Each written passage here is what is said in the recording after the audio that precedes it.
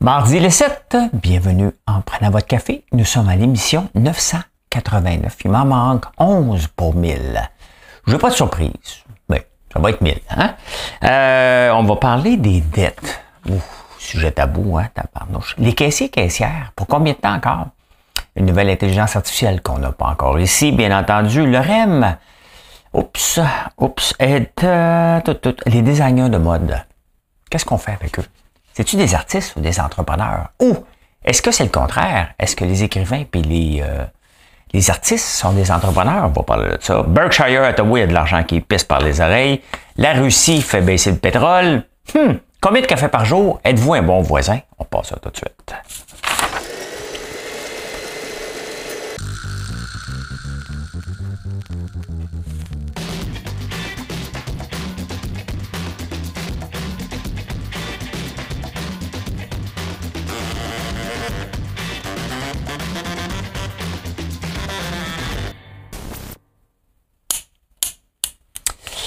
Avez-vous passé un bon week-end? Bon, oui. Bien content. Bien content. Mais le changement d'heure m'affecte. Je me suis réveillé à 1h30 du matin. J'aurais aimé ça dormir jusqu'à 4h30, mais c'est pas le cas. Ben écoutez, c'est comme ça la vie. Hein? On dormira plus tard dans la journée. C'est ça, working from home. Hein? C'est pas important le nombre d'heures que tu fais, quand est-ce que t'es fait, en autant que t'es fait. T'effaces. J'ai battu un record du nombre de clics sur mon site en fin de semaine. Donc ça veut dire qu'on travaille très, très bien le SEO. Hein? Ben écoutez, on va parler de dette un peu. Hein? Là, c'est le moment que vous allez... Parler de dette, c'est comme le 31 décembre pour ceux qui n'aiment pas donner des becs. Hein? Ça se pousse en tabarnouche. Hein? On n'aime pas ça, parler de dette. Parce qu'à l'ère du voisin gonflable qui a toujours existé, des réseaux sociaux, dire qu'on est endetté, ça passe pas. Puis c'est normal. C'est normal. 85% des gens ont de la misère à en parler. Et quand ça va pas bien, ben on va aller voir la famille en partant. Donc, c'est un sujet tabou. C'est un sujet qu'on n'aime pas parler. Mais pourquoi on se ramasse avec autant de dettes? À quel moment que ça chie? Hein? Est-ce que c'est le paraître? Hein? Est-ce que la dernière ligne de vêtements, c'est non? Hein? Il faut vraiment se calmer les nerfs avec l'endettement et dire, écoute, je vais lever le pied un peu. Noël approche. Oui, on peut se gâter, mais il faut pas se réveiller avec un mal de tête de lendemain de veille qui va durer 1 an suite au 1er janvier. Donc, laissez faire les réseaux sociaux. C'est pas grave. Pas grave. Moi, le linge, j'ai déjà été fashion victime. J'ai déjà été un nouveau riche où j'achetais des niaiseries. Maintenant, c'est passé puis ça m'intéresse plus. Pantoute. Hein? Donc, voilà. Et qu'est-ce qui va se passer avec le métier de caissière? Hein? En France, ils appellent ça caissière parce que la plupart du temps, c'est comme les infirmières. Le métier d'infirmière, mais il y a des infirmiers puis il y a des caissiers. C'est une voie, un métier en voie de disparition. Hein? À part à la SAQ qu'on va en voir toute notre vie. Là. Mais si tu regardes chez Uniqlo, si vous n'avez jamais été chez Uniqlo, c'est là que je vais. C'est du luxe abordable, hein, Uniqlo. Et tu prends ton linge, tu le garages dans un panier. That's it. Il te dit comment que ça coûte. C'est fantastique. Mais c'est là qu'on s'en va. On a déjà les caisses libre-service à la plupart des places. Mais voyons, on va me placer. Ben, OK. Mais de plus en plus, on va avoir des caissiers. Qu'est-ce qui nous fait le plus suer? Hein? Tu rentres dans un magasin, tu vois dans les line-up. Comme là, ça va arriver dans le temps des fêtes, dans le prochain mois. Là, vous allez arriver pour acheter votre linge, vous allez voir un line-up, ça va vous décourager. Et c'est là qu'il faut accélérer le processus pour les entreprises. Hein? Sortir. En même chose en ligne. Hein? Regardez maintenant en ligne, nous autres, sur notre site, on a le check-out sur une seule page. Tu n'as pas 3 pages à faire. Tout est là. Tu t'en débarrasses puis tu fais ça. Il faut que ça soit le plus facile possible. Et c'est ça que les gens veulent. Moi, honnêtement, là, je suis bien beau magasiner. Si je vois qu'il y a un méchant line-up, là, je débarrasse de là tout de suite. Il faut qu'on rentre puis qu'on sorte. Et c'est là que les compagnies qui vont investir vont faire vont, économiser, bien entendu. Hein? La technologie coûte quelque chose, mais ça coûte moins cher qu'avoir des gens sur place qui ont plus de valeur ajoutée. Hein? Quand tu penses à ça, là, des caissiers et des caissières, là, quelle est leur valeur ajoutée que passer quelque chose sur un scanner? On peut le faire. Hein? On peut le faire, nous autres ici, puis avec l'intelligence artificielle qui va de plus en plus vite et les nouvelles technologies, ben, on s'entend qu'il y a juste à peu près à la SAQ qu'on va voir encore des gens dans 20 ans parce que le syndicat est trop fort pour faire avancer les choses. Ben non, hein, faudra avoir des gens qui surveille l'âge, ben, il y aura quelqu'un à la fin. Juste quelqu'un à la fin qui dit, t'avais pas l'âge. Recule. Ou tu mets ta carte. Tu sais, c'est simple, hein? La SAQ. Tu mets ta carte d'identité, ta face. Tout peut être fait, là. C'est le gouvernement, de toute façon, hein? Avez-vous peur de l'intelligence artificielle? Moi, j'ai pas peur, hein? Je l'utilise de plus en plus. Et le maximum que je peux l'utiliser, je vais l'utiliser. Pourquoi? Parce que ça sauve des bras. Ça m'a permis à mon entreprise de rester rentable malgré l'inflation, malgré le fait que je ne peux pas augmenter les prix. J'ai coupé énormément de sous-traitants. Avec l'intelligence artificielle, vous allez dire, ouais, mais là, c'est les jobs qui sont coupés. Ben, les autres aussi doivent se renouveler. Et de toute façon, on est en pénurie de main-d'œuvre encore, donc c'est zéro inquiétant. Mais il y a des gens qui commencent à se poser comme question parce que est-ce que techniquement l'intelligence artificielle va remplacer d'ici 10 ans 80% des postes qu'on a, à part la main-d'œuvre, ce qu'ils demandent manuellement. Mais il y a 11 mois, hein, ça a commencé il y a à peu près un an. À peu près un an, ChatGPT, ça avait vraiment pris son envol vers le mois de février-mars. Et depuis ce temps-là, il y en a un paquet qu'on n'a pas au Canada, hein. Il y en a un nouveau qui est sorti, je vais en parler tantôt. Mais on l'a pas au Canada, mais on l'a partout ailleurs. Mais est-ce que c'est un painkiller? Donc, est-ce que c'est une pilule qui enlève le mal? Donc, mettons les gens qui font des rapports dans des entreprises, est-ce que sont remplacés? Ça, c'est un painkiller, hein? On remplace des gens ou des jobs plates. Ou c'est une vitamine? Ben, c'est les deux, hein? Une vitamine, ben, ça apporte des nouveaux revenus, tout simplement. Ça apporte une nouvelle façon. Et c'est de même qu'il faut voir l'intelligence artificielle. C'est de même que je la vois. Et le nombre de clics sur mon site augmente. Pourquoi? Parce que je l'utilise pour m'aider à trouver les bons mots-clés. Regardez, puis parce que c'est une bataille de tous les instants, faire un Search Engine Optimization avec Google. Toujours. À un moment donné, j'étais dans le top 10 des savons patchouli, j'ai pas regardé, je suis rendu numéro 52. Là, il faut que je revienne. Comment je vais faire pour revenir dans les premiers? Ben, c'est toute une job de bras que je travaille à tous les jours pour voir comment je peux m'améliorer là-dessus. Il y en a d'autres qu'on est classé tout de suite après Ricardo dans nos recettes. C'est un honneur d'être là, d'être le troisième.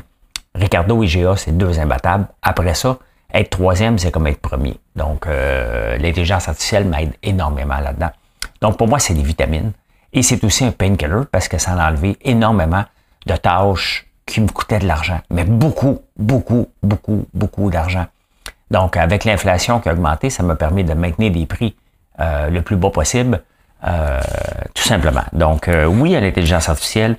Oui, les entreprises doivent se moderniser, ne pas avoir peur de sauter dans l'arène de l'intelligence artificielle parce qu'il va en avoir de plus en plus et de plus en plus rapidement.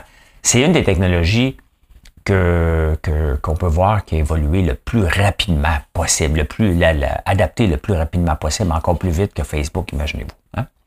Ça va au Québec.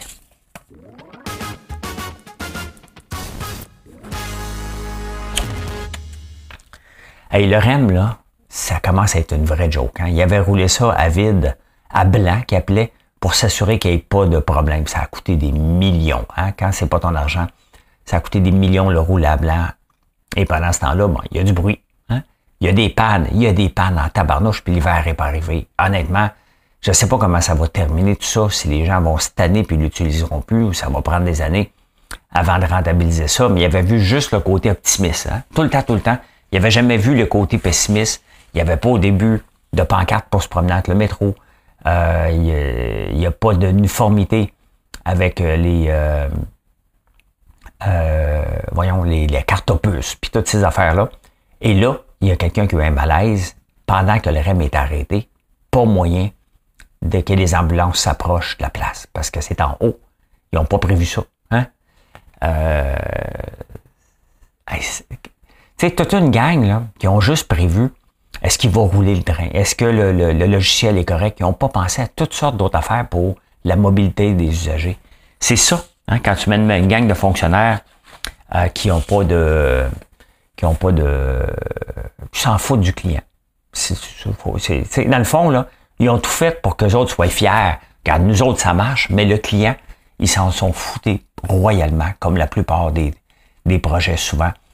C'est pas important le client. L'important, c'est que nous autres, vous nous avez payé pour qu'on livre un REM, il est livré le REM, des petits désagréments pour les clients, on s'en fout, ben raidement. Puis il y a beaucoup de panne, de toute façon. Hein. Hey, WeWork, ça sent la fin pour vrai. Là. En 2019, ça a frôlé la fin. Là, ça semble être vrai.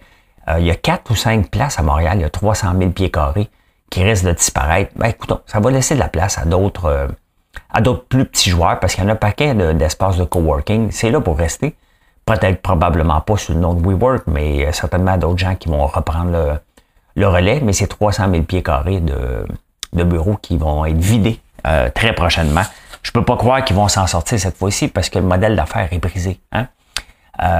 L'endettement sont zombies depuis un méchant bout de temps, eux autres. Hein? L'endettement est ben trop grand pour le cash flow qui rentre, pour le flux de trésorerie qui rentre, donc il n'y a aucune chance. Donc, ça va vider encore des bureaux à Montréal, mais ça va se remplir. Les gens vont pas juste travailler de la maison, là, ni dans les cafés, ils vont se trouver une place. Là. Il y en a un paquet de petits, de toute façon, qui vont bénéficier. Et tant mieux. Tant mieux. WeWork, ça fait longtemps que c'est mal géré, puis il y a d'autres entreprises qui vont reprendre le relais. Soyez sans crainte, mais c'est assez évident qu'ils vont faire faillite. Hein? J'aime pas trop le journal de Montréal, mais des fois, ils sortent des affaires. Hein? Le gaspillage de fonds publics. Il y a un office de la consultation publique de Montréal qui existe. Ça existe juste pour qu'ils se promènent à travers le monde. Ils dépensent beaucoup d'argent pour aller voir ailleurs qu'est-ce qui se passe, qu'est-ce qui ramène. L'utilité est à revoir. Hein? Et on dépense ben trop. On a vu la directrice des finances là-dedans payer un lunch avec des huîtres aux gens. Tu sais, à un moment donné, il ne faut pas oublier quelque chose. Là. Ce sont de l'argent public. Ce sont de l'argent des contribuables. C'est pas comme une entreprise. Moi, si j'ai une entreprise, puis je décide d'inviter une de mes employées, mettons Marie-Lynn, qui n'est pas mon employé, mais vous comprenez. Hein? Et je décide de l'inviter au restaurant pour parler de business. On s'en va manger chez les Méac un lundi midi, parce que si c'est le vendredi soir, ça ne rentre pas business. Mais lundi midi. Hein? Et là, on parle de business, puis on paye le gros lunch. Est-ce que ça impacte quelqu'un? Absolument pas. Les produits que vous avez achetés sur mon site, ben, si j'ai de l'argent qui me reste pour faire payer des lunchs aux employés, c'est 100% mon droit. Vous avez acheté des produits que vous étiez satisfait du prix, ça arrête là. OK? La Ville de Montréal ne peut pas faire ça. Ne peut pas faire ça. C'est de l'argent des contribuables. Elle n'a pas à remercier ses employés avec l'argent des contribuables en allant manger des huîtres. Elle ne peut pas faire ça. Hein? Elle peut donner des bonus si ça s'applique, mais elle ne peut pas inviter ses employés. Arrêtez de penser que c'est possible, puis que c'est respecté, puis que c'est sa fête, puis on avait le budget. Elle ne peut pas faire ça. Aucune dépense publique ne peut se permettre ça. Vous voulez travailler dans l'appareil gouvernemental, municipal, pour avoir les avantages qui viennent avec, mais il y a des désavantages aussi qui viennent avec le job. C'est pas juste des avantages. Tu ne peux pas avoir ça. Point final. C'est le genre de règle que je mettrais hein, si j'étais un jour maire de Montréal, là, pour dire, regardez, c'est l'argent des contribuables, puis on va le gérer. Hein. On entend que la STM, ils n'ont pas une scène, puis ils menacent encore. Ben, écoutez, mon show d'hier, justement, j'ai parlé de la gratuité. Très intéressant ce qui se passe dans certaines villes. Et le coût de gestion d'un appareil où ce qu'on doit facturer, qui est peut-être un petit peu trop grand. Donc, mais voilà. Hein? Voilà. Du gaspillage. Toujours du gaspillage. C'est ça, la Ville de Montréal, depuis toujours. Hein? Il y a une culture de gaspillage qui vient à taper ses nerfs royalement parce qu'on paye pour ça.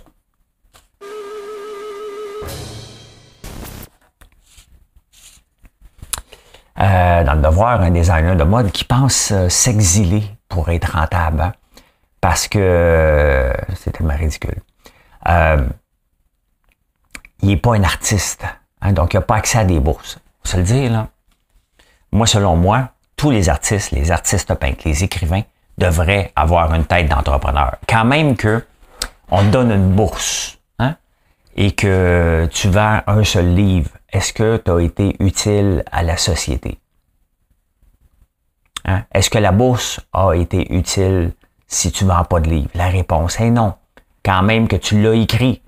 Si personne ne le lit, ça ne sert à rien. Donc, il faut arrêter de séparer les gens qui sont des écrivains, des artistes peintres. Ils ont le droit de triper sur leurs affaires. Hein? Bon, by the way, c'est leur bébelle. Ils ont le droit de faire ce qu'ils veulent avec ça. Mais ce qu'on n'a pas comme société, il faut se poser de sérieuses questions sur qui on aide et pourquoi qu'on aide. Hein? La culture, c'est bien, mais à un moment donné, il faut qu'on développe un esprit entrepreneurial. Ça veut dire qu'il faut que tu le vendes tes œuvres. J'en connais quelques artistes qui vendent leurs œuvres un peu partout parce que ce sont des entrepreneurs. Puis il faut développer la culture entrepreneuriale chez les artistes. Vivre de bourse, c'est de vivre du BS. Là, hein? Ça veut dire que tu attends ta bourse puis tu es toujours pauvre parce que tu n'as pas développé l'esprit entrepreneurial. Puis ça aussi, il faut le développer chez nos artistes. On veut des artistes qui réussissent. Là, dans le devoir, on parle d'un designer qui a appelé Julie Snyder. Pita. On s'en fout de qui est habillé. Hein? Je peux donner des produits à tout le monde. C'est pas de même que tu bâtis une entreprise. Hein? Qui va l'acheter? Qui va l'acheter? Est-ce que Julie n'achetait du linge du gars pour se promener dans la vie de tous les jours? C'est ça qu'il faut se poser comme question. Si on donne un objet parce que ça va être à TV, il y a une grande différence. Hein?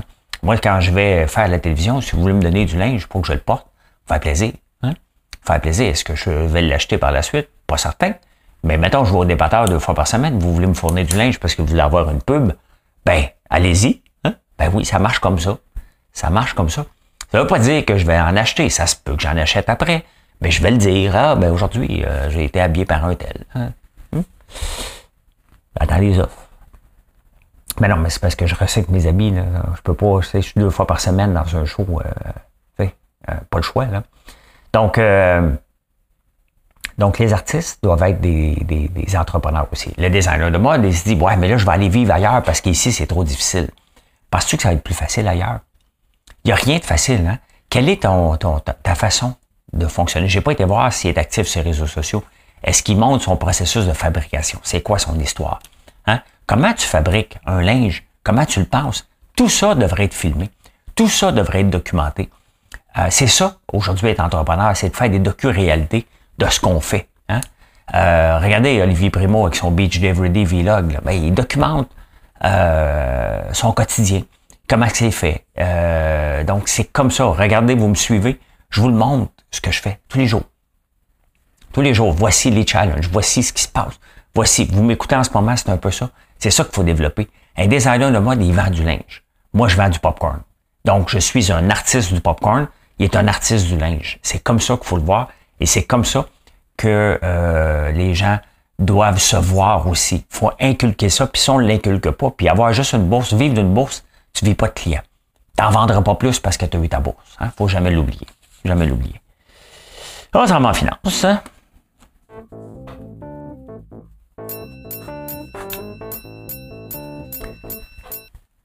Berkshire Hathaway, c'est la compagnie de Warren Buffett, hein, c'est son conglomérat de toutes les entreprises qu'il y a. Il a vendu un peu de chevron, donc un peu de pétrole, et il y a du cash. Il y a du cash en tabarnouche. Hein. Il y en a tellement qu'il trouve son action qui est pas assez chère. Donc, il a décidé de racheter des actions de sa propre compagnie. C'est commun. Ça, je vais mettre là. Pas parfait. C'est commun, ça vaut, regardez, ça a monté depuis 5 ans de 62%, quand même, pour un titre pépère, là. Hein? Donc, il en rachète. Il est assis sur une montagne de cash, 157 milliards. Hein? Lui, des tramways, là, il peut en acheter 15-16. Mettons 15, hein? Ça? Non, 100. 100 tramways. 15 milliards. 15 milliards. 10 tramways. 10 tramways, excuse-moi. Donc, il y a du cash en tabarnouche. Sa formule fonctionne depuis très, très, très longtemps. Hein?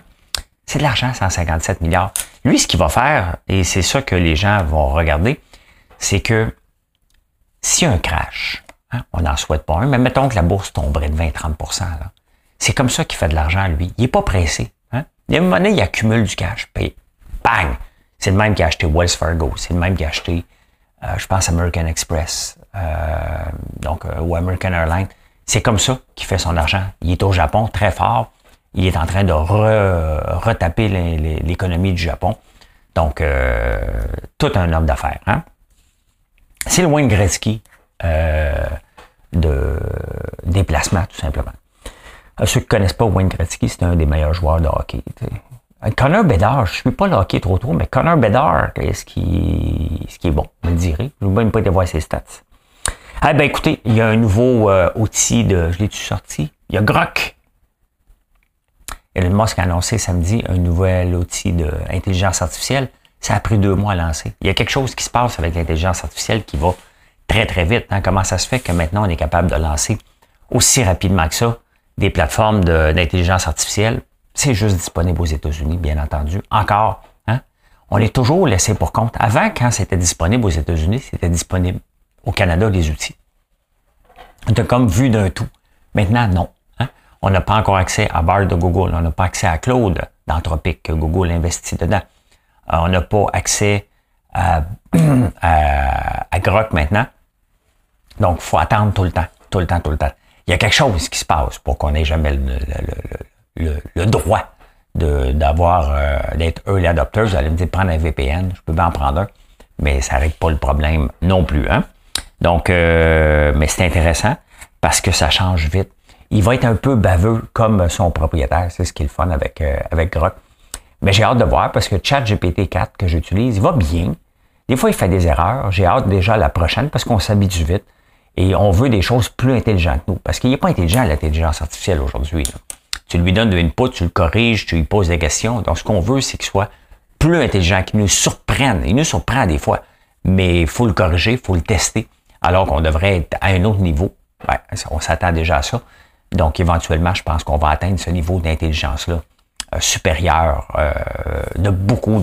Là, je le vois comme un collègue et non pas comme un gourou. Et j'aimerais bien ça voir mon intelligence artificielle comme un gourou. Oui. Un coach de vie. La Russie ouvre les valves. Et pour une fois, on doit aimer la Russie. Je vais vous dire pourquoi. Ben voilà, hein? Les exportations de pétrole, il y avait besoin d'argent, donc ils ont décidé, les autres, l'OPEC, là, puis l'Arabie Saoudite, ben voici ce qu'on va faire. Nous autres, on va exporter du pétrole. La Chine va en acheter beaucoup. Ils ont arrêté. Donc, du mois d'octobre, mois de septembre au mois d'octobre, ils ont doublé leur exportation. Et regardez ce que ça a fait sur le prix du pétrole. On va renouveler ça ici. Ah ben, Colin, ça a baissé, ça a remonté. J'ai dû manquer une dernière nouvelle. Ça baissait tantôt. Ben, regardez quand même, depuis le pic, on a frôlé le 100 $, 92 $ qu'on a frôlé, c'est 81. Donc, tantôt, ça descendait quand j'ai préparé le show. Ça vient de remonter en flèche. Donc, pourquoi previous announced that it would stick to extra volatility output cut until... Ah, OK. Ils ont dit, ils avaient dit qu'ils ouvraient les valves. Et ben voilà, hein, voici presque du temps réel. Donc, la Russie a dit qu'ils ouvraient les valves. Finalement, ils ont dit non, on va se calmer l'air. D'après moi, il y a eu un petit toc avec l'OPEC et la Russie. Hein? Et en parlant de pétrole, connaissez-vous la Guyane? Moi, j'ai entendu parler de la Guyane. Guyana.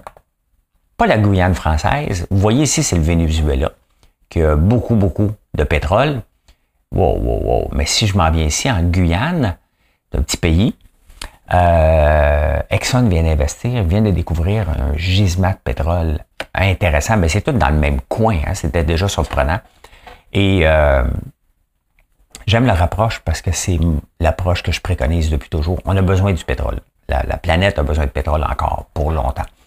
Et c'est plate, mais il faut l'extraire, le pétrole. On aimerait ça s'en passer tout de suite. Même en 2035, on s'en passera pas. Et eux autres, ils disent, écoute, on le sait que c'est pas bon pour l'environnement, mais ça va nous permettre de sortir de la pauvreté et aussi permettre d'avoir des infrastructures pour être plus vert que vert. Ça prend de l'argent pour être vert. Hein. Regardez ici, si on avait exploité le pétrole, comment qu'on pourrait être mort de rire avec ce qu'on veut faire avec l'hydroélectricité. Mais comment qu'on va financer l'hydroélectricité ici, les nouveaux barrages, en augmentant les taxes, alors qu'on aurait pu le faire avec l'argent du pétrole, au lieu qu'on l'achète soit en Alberta, soit aux États-Unis. C'est ça, hein? Utiliser le pétrole pour tuer le pétrole, c'est la meilleure approche. La Norvège est le meilleur exemple au monde. Ici, on s'est borné à dire non, alors qu'on aurait dû dire oui, tout simplement, pour être encore plus riche et aller encore plus rapidement dans l'énergie verte, tout simplement. Hein? Donc, voilà, c'est la Guyane, si jamais vous la cherchez. Ils vont sûrement nous rentrer du pétrole. Même on n'a pas besoin ici. Hein? Hey, les ventes de cigarettes tombent enfin. Hein? Mais ça n'empêche pas que les compagnies vont bien. Hein? Je regardais Atria qui a Marlboro. Qu'est-ce qu'ils ont? Ça, c'est Atria. Ils ont Marlboro puis Philip Morris. Mais si on regarde depuis 5 ans, ça a baissé beaucoup. Hein? Et les ventes ont descendu de 8% seulement depuis l'année passée. Donc, regardez, hein? L'énergie du pétrole, là, ça, on a seulement depuis 1983. Là.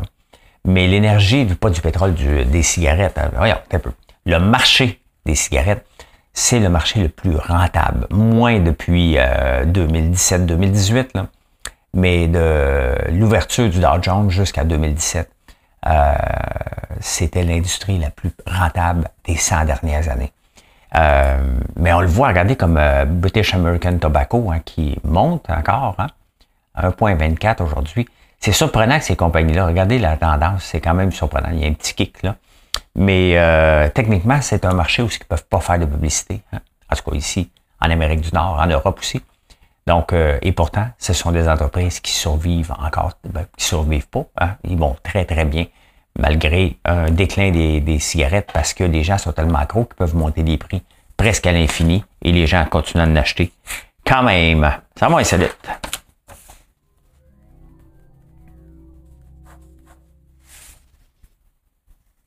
Combien de caféine par jour? Combien de café par jour? Hein? Idéalement, il ne faut pas dépasser la dose de 400 mg par jour. 400 mg, c'est l'équivalent de 5 cafés à peu près. Grosso modo, 5 cafés. Un Red Bull correspond à peu près, c'est 80 mg, donc c'est 5 Red Bull. Je vous parle de ça parce qu'une dame, il y a un nouveau produit aux États-Unis qui s'appelle Powered Lemonade. Hein? Il y a 390 mg de caféine là-dedans. La fille l'a calé un petit peu trop vite, puis elle est morte. Et là, c'est en cours pour dire, oui, mais c'est combien qu'on a le droit par jour? Elle avait une condition cardiaque spéciale, mais quand même, hein? Les gens exagèrent. Puis on l'a vu dans le documentaire Joule avec la nicotine. Hein? Tu sais, les gens exagèrent pour nous rendre accros. Et après ça, ben, il arrive ce qui arrive. Là. Donc, voilà. Hein? C'était le Panera Charge Lemonade, 390 mg. Regardez combien il y a de caféine avant de prendre quelque chose. Hein? Voilà. Êtes-vous un bon voisin? J'aime mon voisin, c'est un Américain. Tout le monde se plaint de son voisin. Ben écoute, un bon voisin, c'est quelqu'un qu'avec tu vas dire salut. Hein? Salut, comment ça va? 70% des gens trouvent que c'est un bon voisinage. Aussi, tu vas vérifier aussi s'il y a des voleurs. Des gens suspects dans le coin, ça c'est un bon voisin. Hein? À 60%, c'est valorisé. Tu vas ramasser le colis de ton voisin. 55% des gens vont dire que tu es un très bon voisin. Hein? 73% des gens considèrent leur voisin comme un ami. Et le summum du voisinage, hein, c'est de créer ton propre groupe Facebook ou WhatsApp. Moins populaire ici, WhatsApp, à travers le monde. 14% des gens ont un groupe pour leur rue. Avez-vous ça, vous autres? Hein? Avez-vous ça? Et en terminant, hein, dernière heure, j'ai un scoop.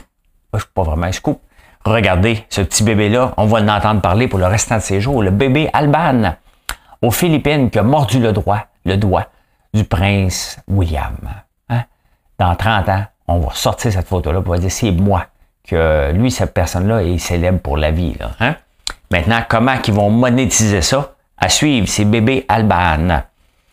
Et voilà, je peux dire ceci. Merci d'être là. Merci d'être là. Venez nous voir sur françoislambert.one et passez une excellente journée.